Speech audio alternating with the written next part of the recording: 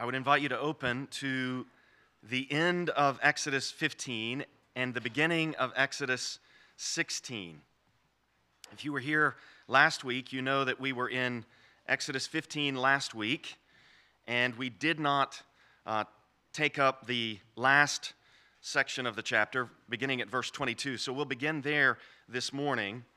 But as we turn our thoughts to the Scriptures, I want to suggest how we're meant to understand this particular passage and some other passages as well.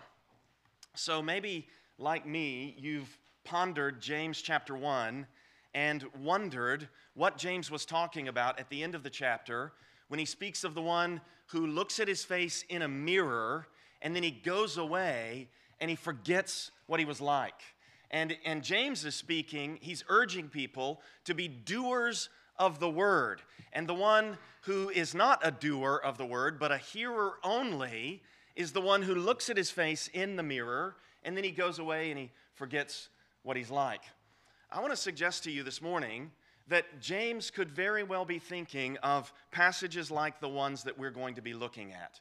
We're going to be looking at the end of Exodus 15, and then the whole of Exodus 16, and there are two episodes here, but the two are part of a set of three, and the third one is at the beginning of chapter 17, but when I mentioned this reality to Matt, he said, "You're not going to try to do the whole thing, are you?" So, no, I'm not going to try to go through the beginning of chapter 17, but I do want to note that the problem at the end of Exodus 15 is they don't have water. And then the problem in Exodus 16 is they don't have food. And then again at the beginning of Exodus 17, they don't have water. And the way that this passage, I think, is like a mirror for us is what's happened to Israel is they have been liberated from slavery in Egypt, and they are now on their way to Mount Sinai, and then from Mount Sinai, they will make their way to the land of promise. And in the New Testament, it is not uncommon. In fact, I would say it's frequent for New Testament authors to speak of the fulfillment of the Exodus from Egypt as the cross of Christ, where our redemption is accomplished. And then for the New Testament authors to present Israel's trek through the wilderness as a kind of analogy to our experience of being liberated from slavery to sin and then making our way to the fulfillment of the land of promise, which is the new heavens and new earth in the New Jerusalem. And so it's almost as though we are where Israel finds itself. We who have been saved, we who believe in Christ, we are where Israel finds itself. And so as we look at this passage this morning, I want to encourage you to think in terms of these episodes, these two episodes, but then the ones that we're going to see going forward, as a mirror for your life. And I want to encourage you to see yourself in the text. And it's not pretty. It needs to change. And there are things about us, aren't there, that aren't pretty, things that need to change. And the ways that we can be enabled to change are also here in the text for us. So let's look together at Exodus chapter 15, verses 22 and following. And as I turn to this text, let me just say one more thing here. You know, the beginning of James chapter 1, he speaks of how in all circumstances, whatever situation you find yourself in, you should count it pure joy. And then he goes on to say, if anyone lacks wisdom, and I think he means if you lack the wisdom to count your circumstances joy, you should ask God, who gives generously to all without finding fault. Okay, so put yourself in the shoes of the Israelites, Exodus 15:22. Then Moses made Israel set out from the Red Sea, and they went into the wilderness of Shur. Okay, so they've just come through the Red Sea. The waters have closed on the Egyptians. They saw the Egyptians dead on the seashore, the hosts of Pharaoh defeated by the Lord. They sang his praises. They celebrated him in Exodus 15. But here in verse 22, they went 3 days in the wilderness and found no water. 3 days is about as long as human beings can go without water. And the implication of this text is, they don't have Nalgene water bottles that they're carrying around. They don't have camelbacks that they're hauling along with them. They are out of water. And they are at a point where they are likely near death. Verse 22, when they came to Marah, they could not drink the water of Marah because it was bitter, therefore it was named Marah. So you can imagine the letdown, the hopes rise, they see what looks like water perhaps on the horizon, and they go plunging toward it, and then they get to it, and it's bitter. They can't drink it. It will not quench their thirst. How would we do in that situation? We've seen the Lord's redemption. We sang his praise. But then we get to the place where we've had all we can take. And our bodies are exhausted, and our thirst is unbearable, and we're perhaps near death. How would you respond in that situation? This is the kind of thing I think that James means for us to count joy. Not the fact that, maybe the chef overcooked your steak. First world problem, right? Not the fact that your luxury automobile eats up gas too quickly and you grumble because you're having to spend too much money on the gas. No, we're talking about a near-death experience here. Verse 24, here's the mirror staring us in the face. The people grumbled. The people grumbled. There are going to be a couple of words that tie together these three episodes, these episodes about water, bread, and water. One of these words is grumbled. Another word is test. We're going to see these words in all three of these episodes. The people are going to grumble, and then in the first two episodes, the Lord is going to test the people. In the third episode, the people test the Lord. And this is exactly what Paul says we should not do in 1 Corinthians 10. He says, let us not put him to the test. The people grumbled against Moses, saying, what shall we drink? And then it gets worse. It's going to get worse after this episode. Verse 25, Moses cried to the Lord, and the Lord showed him a log, and he threw it into the water, and the water became sweet. If you look into the commentaries, you'll see that there are speculations that perhaps the problem with this water is that it's too salty, and then they'll start talking about how coals made from acacia trees could be used to be put into salty water, and it would thereby somehow the property of the coals would make it so that the water could be drunk. And so people will speculate about, and they'll wonder whether this is a miraculous thing, or whether when it says there in verse 25, the Lord showed him a log, the Lord is perhaps teaching Moses how to unembitter this water and make it so that the people can drink it. Whatever the case, they're in a desperate situation, and the Lord has brought the resolution to the situation. The Lord has enabled them to drink the water. And then it's as though the lesson is applied here in the middle of verse 25.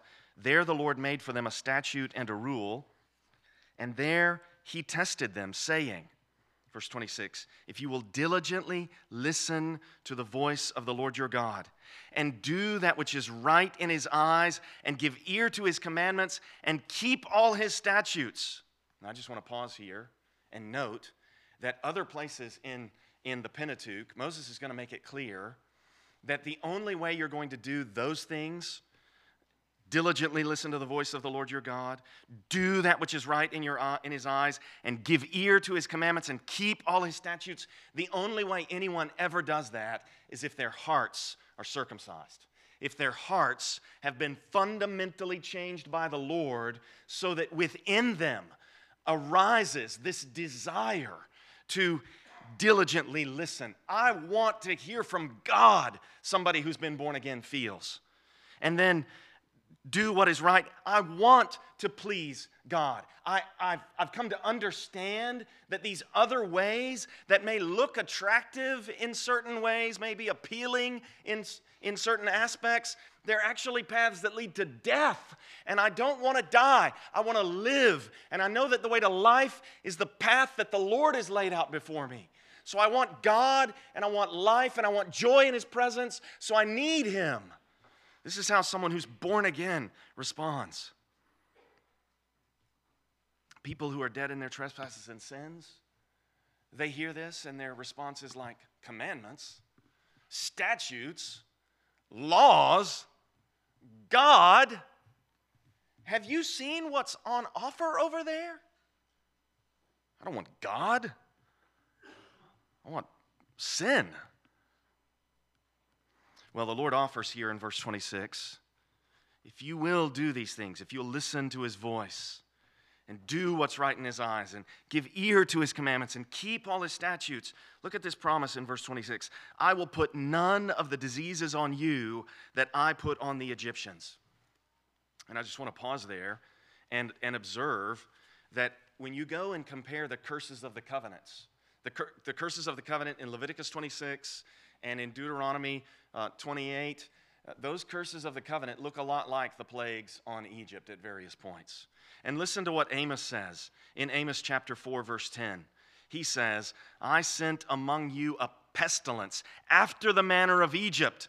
I killed your young men with the sword and carried away your horses, and I made the stench of your camp go up into your nostrils, yet you did not return to me, declares the Lord. Amos is essentially saying, the Lord brought upon you the curses of the covenant, which can be likened to the plagues on Egypt, and it didn't bring you to repentance. Now look at the last words of Exodus chapter 15, verse 26, where the Lord says, for I am Yahweh, your healer. I am the Lord, your healer. It's like He's saying, I know you want to run into that cesspool. And what I'm going to do is I'm going to heal your desires so that you desire to be clean, so that you desire to be with me like you should. It's like He's saying, I know you have a taste for death, and I'm going to heal your appetite so that what you want is life. And there's a pattern here where first, the Lord provides the water that they need, and then the Lord says, verse 26, listen to my voice, give ear to my commandments, and do what's right in my eyes, and keep all my statutes. You see the pattern there of first provision, and then comes the stipulation, you might call it, but really it's the way of life. He's providing the water that enables them to live, and then He's saying, this is how you're now to go forward living. And this is really what we've seen in the Exodus in general. Because what He's done is He's first, as is said elsewhere in the Bible, broken the bars of their slavery and made them walk erect as though He healed them. He broke off the bonds of Egypt, and then even though they were stooped and accustomed to being slaves, He made them stand upright. He healed them of that slave mentality. And then He says to them, now here are the commandments. Here are the statutes. This is the way. Walk in it. That's the pattern. First, salvation, and then the way of life is set out. And we're going to see that pattern again in chapter 16. But before we go forward, let me just make one more comment about chapter 15. And that is, I just want to make an observation about the way that in the Song of the Sea, there was this celebration of the Exodus from Egypt, and then a look forward to, really the celebration of the Exodus is in verses 5 through 10. The look forward to the conquest of Canaan is in verses 13 through 16. And then in verse 17 says, you will bring them in and plant them on your own mountain, the place, O Lord, which you have made for your abode, the sanctuary, O Lord, which your hands have established. And I commented last week that sanctuary, it's almost as though it's like the mountain of Eden And it anticipates Mount Sinai, but also Mount Zion in Jerusalem. And it's as though the Lord has delivered them from slavery, and he's going to bring them through the wilderness to the new Eden in Exodus 15:17. And something similar, a similar kind of pattern and dynamic is at work in Exodus chapter 16. But before we go there, look at 15:27. Then they came to Elim. This past spring, I was invited by a man named Peter Lightheart to come down to Birmingham, Alabama, to speak at the Theophilus Institute that he runs. And he calls his home, where he lives, Beit Elim. He's named it after this passage. They came to Elim, where there were 12 springs of water and 70 palm trees, and they encamped there by the water. So the 12 springs of water and the 70 palm trees, 12 and 70, these are symbolic numbers in the Old Testament that speak to fullness and completion. So it's as though the Lord brings them through this situation of difficulty, and then it's like he brings them to almost like an anticipation of the new heaven and new earth, almost like a little piece of Eden in the fallen world, where there were 12 springs of water and 70 palm trees, and they encamped there.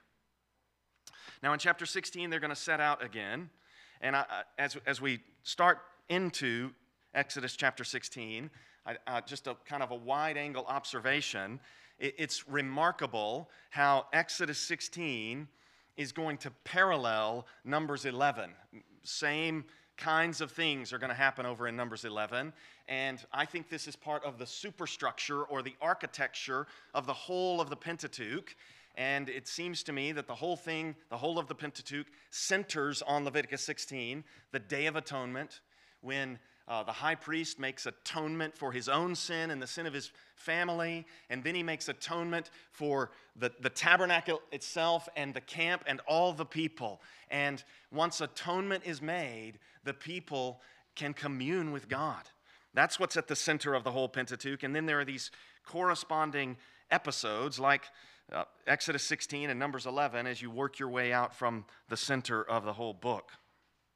So Exodus chapter 16, verse 1, they set out from Elim, and all the congregation of the people of Israel came to the wilderness of Sin, which is between Elim and Sinai, on the 15th day of the second month after they had departed from the land of Egypt. I think they're probably counting from Exodus chapter 12, where in verses 2 and 3, the Lord tells Moses, "This month shall be for you the beginning of months." So I think that's the first month, the month of the Passover. And then in verse 3, "Tell all the congregation of Israel that on the 10th day of this month, every man shall take a lamb." So on the 10th day of the first month, they're going to offer the sacrificial lamb. And now in the second month, on the 15th day, after they had departed from the land of Egypt, verse 2, the whole congregation of the people of Israel grumbled against Moses and Aaron in the wilderness. So they grumbled when they get to Marah and there's no water, and the Lord addresses the problem, and he sweetens the waters. And you might think, we were groaning in slavery, and the Lord heard us, and he delivered us from slavery. And then we got to the waters of the Red Sea, and here came the army of Pharaoh, and we began to cry out. We began to ask if the Lord had brought us out into the wilderness to kill us, and he split the seas, and we passed through on dry ground, and then we didn't have water, and he sweetened the waters.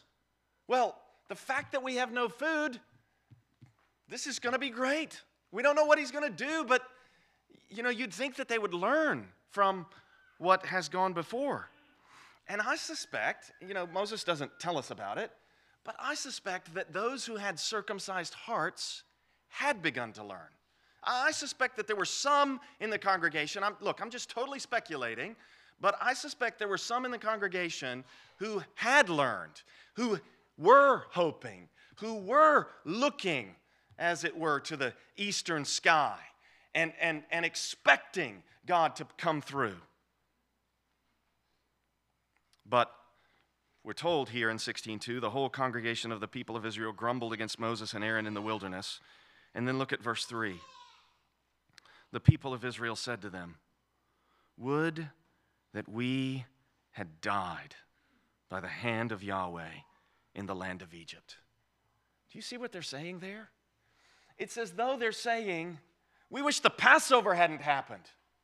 And we wish it hadn't just been the firstborn, but all of us. It would be better to die by the hand of the Lord than to be out here in the desert having to trust Him. That's their attitude. And that's a terrible attitude. I wonder if you see yourself in the mirror. I hope not. But if so, it's time to be honest with yourself. Verse 3, the people of Israel said to them, "Would that we had died by the hand of Yahweh in the land of Egypt." And then look at what they say. "When we sat by the meat pots and ate bread to the full." Excuse me, you mean when you were slaves? you mean when you were groaning out for salvation to the Lord? Meat pots and bread to the full. Please. They are not accurately remembering their own history. And we see ourselves in this mirror too, don't we? We look back on our lives, and sometimes we can be tempted to re-desire the sins that we've been freed from. We've been delivered. The bonds have been broken, and sometimes we look back and we're like, well, that was nice back then.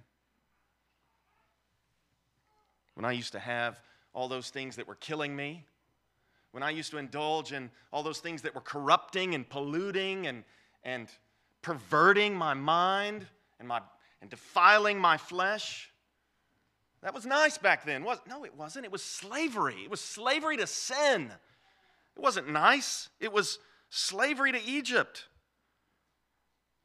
So they are not accurately remembering their history. And then look at what verse 3 goes on to say. They say to Moses and Aaron, "For you," and they're addressing both Moses and Aaron here, "you have brought us out into this wilderness."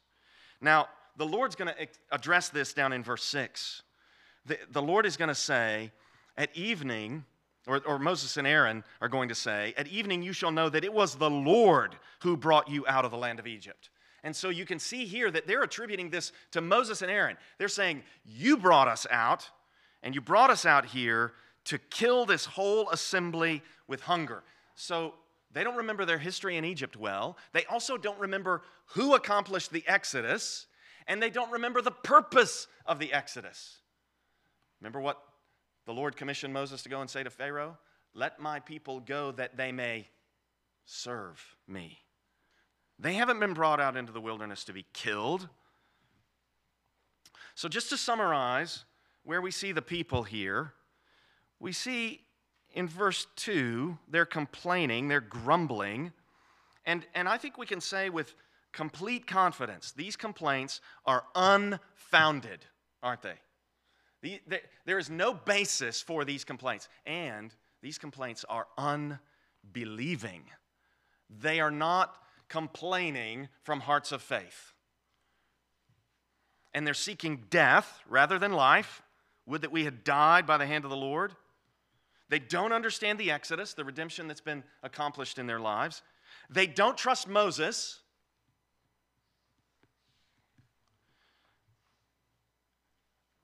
They don't know Yahweh. They don't know Him. If they knew Him, they would be saying, "Hey, remember what we were singing after we came through the waters of the sea? Let's sing that song again. Let's sing that song by faith in what He's going to do." That's how they would respond if they knew Him. If they knew Him, they would do what James says. "Consider it pure joy, my brothers, when you face trials of many kinds." If they knew Him, that's what they would do. When we look in the mirror, do we see somebody that knows Him? Do we see somebody that is a doer of the word? Somebody who acts like he or she knows Yahweh? That's what we want. Look at verse 4. Then the Lord said to Moses, "Behold, I am about to rain bread from heaven for you. Look at how merciful, how kind, how patient, how generous, how able the Lord is. And he's not even reproving them at this point. There's no, do you remember what I did to Egypt? Do you remember what I did at the Red Sea? Do you remember the waters of Marah? Do you know who I am? There's none of that. It's just, look what I'm going to do next. I'm going to rain bread from heaven for you. And the people shall go out and gather a day's portion every day. And then he introduces another test, that I may test them whether they will walk in my law or not.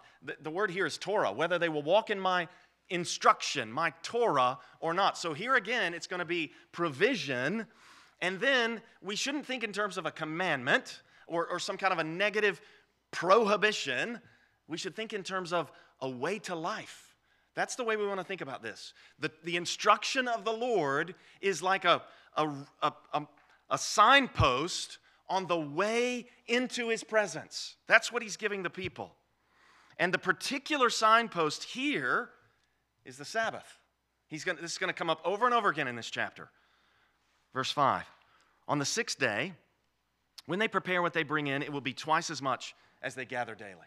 Okay, so that's the instruction. The Torah here is, you're going to gather every day a portion that you're going to need, and then on the 6th day, you're going to gather twice as much. And it's not explicitly stated here, but it will be. On the 7th day, you're to rest.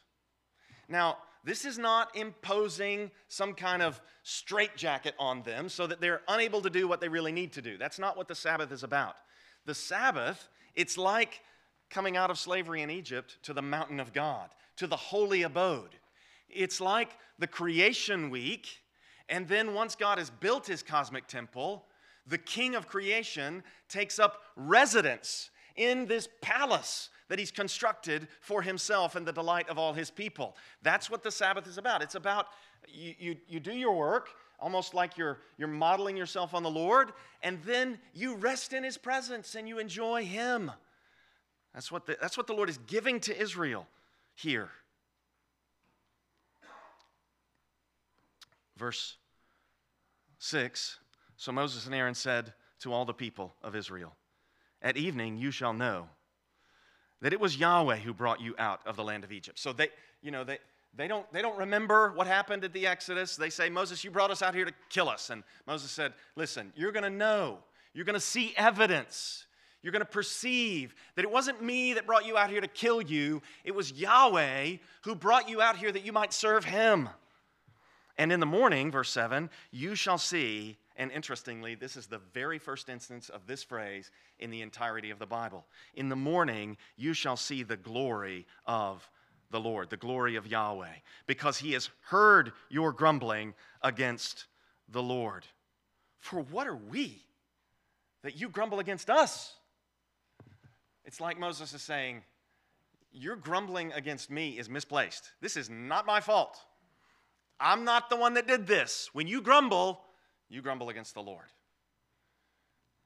I think it's things like this. This word grumble occurs, we saw it in the previous chapter at the end of chapter 15. It occurs 6 times in chapter 16. It's going to occur again in chapter 17. 8 times in this compressed space, we're going to read about this grumbling. And I think Paul has passages like this in mind when he says in Philippians 2:14, do everything without grumbling or complaining. That's how we're to live. It's like he's saying, look at the Israelites, see yourself in the mirror, recognize the inclination to grumble, and go away and don't forget what you look like. Go away and be a doer of the word. Rejoice always. Pray without ceasing. In everything give thanks. That's who the Lord wants us to be. And if we know him, that's how we'll want to be. Because we'll know, if I grumble, I'm really criticizing the Lord. I'm suggesting that he didn't know what he was doing or that he got it wrong. And we never want to say that. Verse 8, Moses says, when the Lord gives you in the evening meat to eat, and in the morning bread to the full. Notice the way this matches what they said about their time in Egypt. They said, we sat by those meat pots and we ate bread to the full. And now Moses is saying, the Lord is going to give you meat and he's going to give you bread to the full. When the Lord gives you in the evening meat to eat and in the morning bread to the full, because Yahweh has heard your grumbling, that you grumble against him. What are we? Your grumbling is not against us, but against the Lord. Then Moses said to Aaron, say to the whole congregation of the people of Israel, come near before the Lord, for he has heard your grumbling. And as soon as Aaron spoke to the whole congregation of the people of Israel, they looked toward the wilderness, and behold, the glory of the Lord appeared in the cloud. You know, what we need to silence the grumbling in our hearts is to experience the glory of God. And in our lives today, to experience the glory of God is simply to experience God's revelation of himself. And there are two kinds of revelation that the Lord offers to us. One is natural revelation and out there in creation, and natural revelation needs to be interpreted through special revelation. So we want to see the glory of God on display in creation, and we want to see the glory of God on display in the Word. And if we see him, if we experience him, if we know him, grumbling will go away. Verse 11, the Lord said to Moses, I have heard the grumbling of the people of Israel. Say to them, at twilight you shall eat meat, and in the morning you shall be filled with bread. Then you shall know that I am Yahweh, your God. You see the most important thing for them to know? The most important thing for them to know is who he is and that he is. They need to know him. That's what they need. And he's providing for them so that they will know him.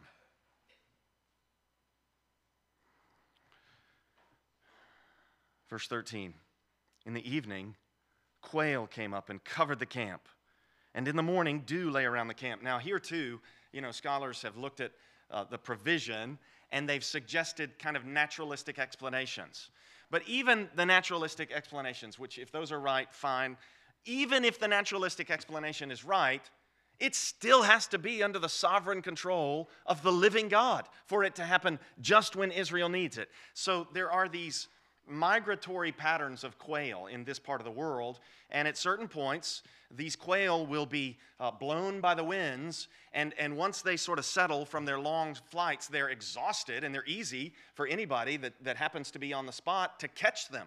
And then it's remarkable that there's some insect in the ancient Near East, in this part of the world, there's an insect that secretes a certain kind of enzyme that will actually be like dew on the ground, and then the sun will melt it, or ants will get it if it's left there too long.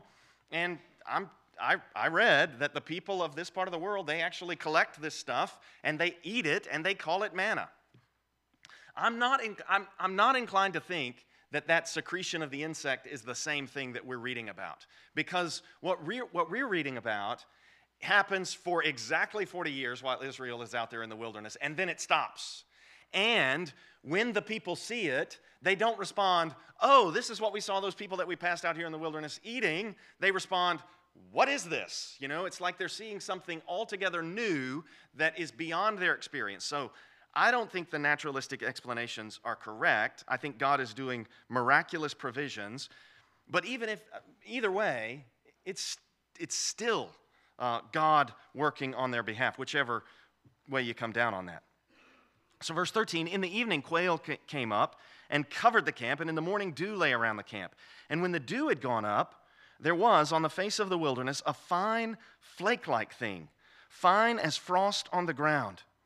When the people of Israel saw it, they said to one another, what is it? You know what I thought of when I was meditating on this verse? I thought of Paul saying in 1 Corinthians chapter 2, verse 9, what no eye has seen, nor ear heard, nor the heart of man imagined what God has prepared for those who love him.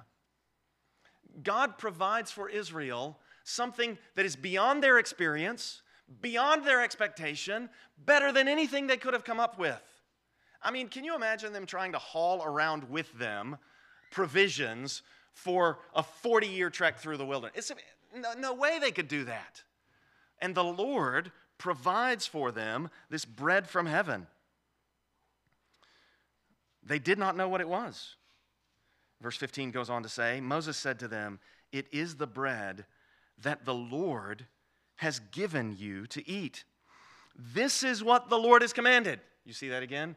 Provision of bread followed by commandment. Salvation from slavery in Egypt, deliverance, followed by Mount Sinai, 10 Commandments. Provision of the water at Elim, followed by, listen, obey. Provision of the bread, this is what the Lord has commanded. Verse 16.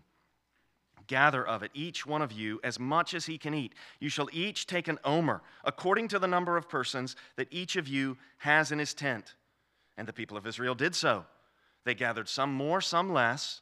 But when they measured it with an omer, whoever gathered much had nothing left over, and whoever gathered little had no lack. Each of them gathered as much as he could eat. This is a perfectly regulated provision.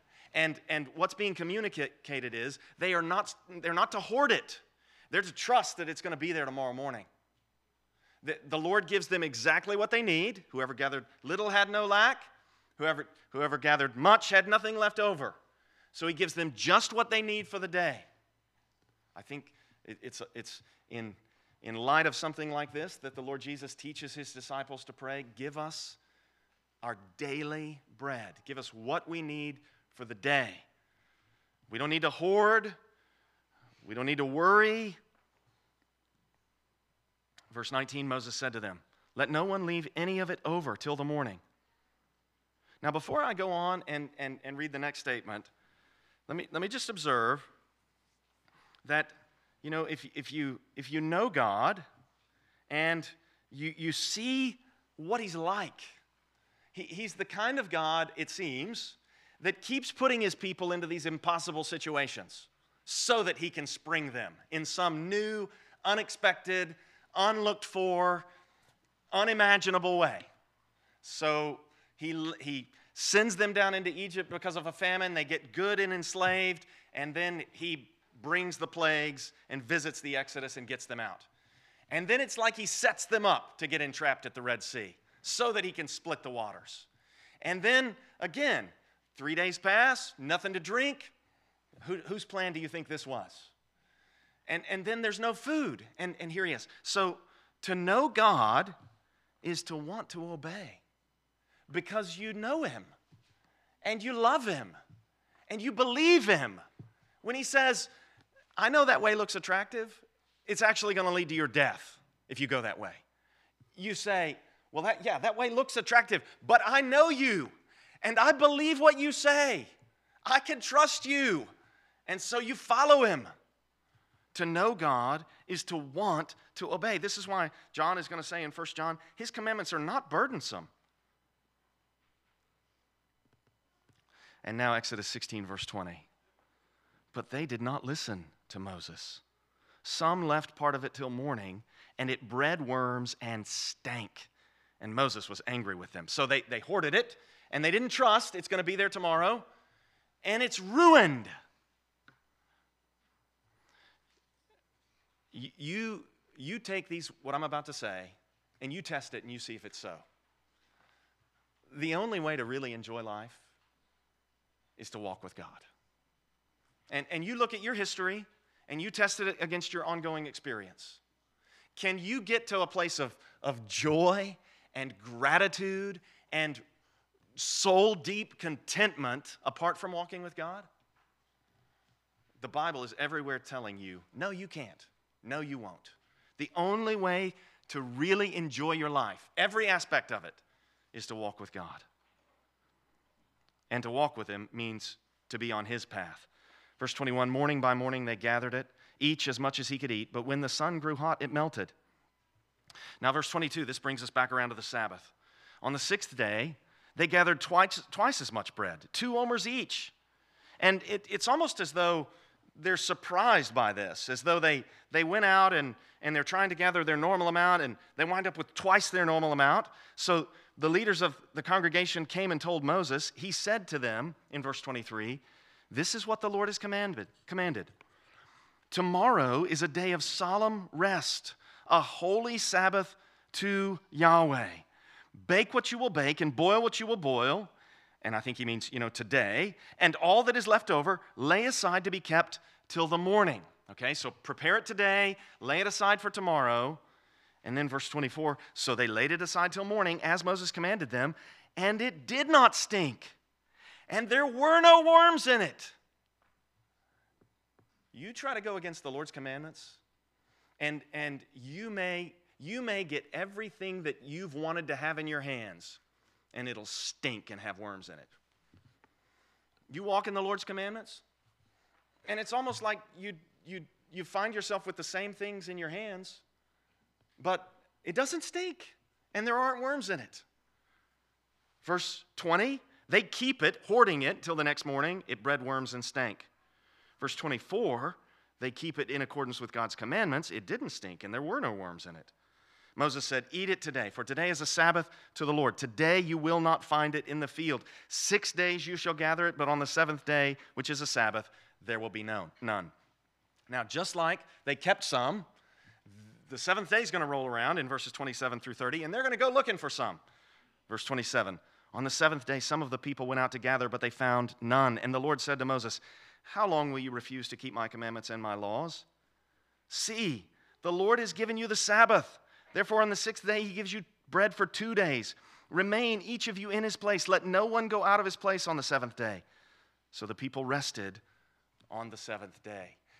The point of this rest on the 7th day, again, is not for them to be given a burden, given some constricting, life-sucking requirement from God. That is not the point. The point is, on this day, you can relish God's goodness to you.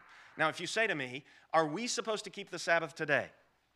I'm going to argue that among other things in the New Testament, in Hebrews chapter 4, when the author of Hebrews says in verse 3, "We who have believed enter that rest," I think what he's saying is, when we trust in Christ, we experienced the fulfillment of the Sabbath, so that the Sabbath is fulfilled by faith in Christ. We've rested from our works, our attempts to justify ourselves before God, and in Christ, we enter the Sabbath rest that remains for the people of God. So that, with Paul's statements in Romans 14 and Colossians 3, leads me to say, I don't think there's a 7th day requirement that has somehow, migrated to the first day of the week.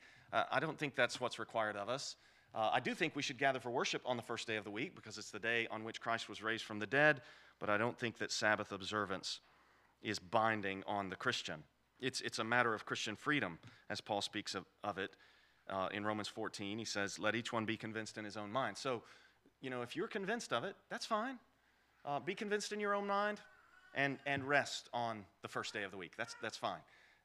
But if you're not, if you're convinced in your own mind that every day is alike, be convinced in your own mind. Verses 31 through the end of the chapter, it's like the Lord says, "Okay, I know that you failed to remember correctly what your life was like in Egypt, and I want you to remember correctly not only the exodus from Egypt, so I gave you the Passover, but also my provision for you here in the wilderness." So now these instructions, verse 31. "The house of Israel called its name manna. It was like coriander seed, white, and the taste of it was like wafers made with honey." Moses said, "This is what the Lord has commanded. Let an omer of it be kept throughout your generations, so that they may see the bread with which I fed you in the wilderness when I brought you out of the land of Egypt." And Moses said to Aaron, "Take a jar and put an omer of manna in it and place it before the Lord to be kept throughout your generations." As the Lord commanded Moses, so Aaron placed it before the testimony to be kept. At this point, the Ark of the Covenant has not yet been built, but eventually the Ark of the Covenant is going to be referred to as the Ark of the Testimony, and the jar with the manna in it is going to be placed in the ark. Verse 35, the people of Israel ate the manna 40 years till they came to a habitable land. They ate the manna till they came to the border of the land of Canaan. An omer is the 10th part of an ephah. So, rightly remembering what God has done, celebrating the Passover, knowing that that manna is in the jar, rightly remembering what God has done. In our case, we're not Israelites. We're not part of this ancient Near Eastern nation that was in a covenant with God. In our case, we rightly remember what God has done for us in Christ on the cross every Sunday as we partake of the Lord's Supper. Rightly remembering what God has done puts nostalgic longing for slavery to sin in right perspective. And it enables us to put off and put on. We feel that a little bit of an itch. Oh, that was nice back there when I used to indulge in those. No, I'm going to give that no mental space. I'm going to expel that from my mind, and I'm going to replace that with an accurate memory of the way that I was in bondage and the way that I was killing myself with sin. God is bringing Israel in these episodes. He's bringing Israel to his presence at Mount Sinai. He's liberated them from slavery. They've come through the waters of the Red Sea. They're going to meet God at Mount Sinai. And it's as though he's bringing these people from death, Egypt, symbolizing this lower region, almost being like the realm of the dead. They're brought out of that unclean realm of the dead to life. Life in the presence of God. In your presence, there is fullness of joy, Psalm 16. You make known to me the path of life. I think David is talking about the instructions, the commandments. If you're here this morning and you're fighting against sin, God is bringing you from death to life. God is making known to you the path to life by giving you these instructions. If you're here this morning and you recognize, when I look at Israel, a people that doesn't know God, that doesn't understand redemption, that's who I am. I want to know God. If that's what's rising up in your heart, I would encourage you to talk to somebody next to you or come find me or one of the elders, but probably the person next to you will be prepared to say, if you want to be saved, really, the Bible says everyone who calls on the name of the Lord will be saved. So if you call on him, you confess him as your creator. Lord, I know that you made the world and you made me. And you acknowledge and confess and repent of the sin that you've committed against him. Lord, I know that I've transgressed against your holiness and I've offended you. And then you confess that Christ died in your place. Lord, I wouldn't have sent Christ to save me, but you did. Thank you for sending him. If I was Christ, I wouldn't have come for a scoundrel like me, but he did. Lord, I give you praise and thanks for providing salvation in Jesus. I want to trust you. I want to walk with you for all the days of my life. God will save you. He is willing and able to save. And nobody that comes to him does he turn away. Let's pray together. Father, as we think of the way that you brought Israel out of Egypt and you're taking them to your holy mountain, Lord, we pray that you would help us to set our hearts fully on the grace that will be revealed when Christ, who is our life, appears. And Lord, we pray that you would, through these passages, teach us wisdom. The wisdom that considers trials of many kinds, joy. The wisdom that enters our hearts and enables us to find the knowledge of you, Lord. Would you act in this way? Would you make people that are mean and unhappy and frustrated, would you make them into celebrants of your grace, people that are ready to rejoice in you with a joy unspeakable and full of glory. Lord, I pray that you would continue your work in all of us. Conform us to the image of Christ. Make us doers of the word, we pray. In his name, amen. Amen. Let's stand together.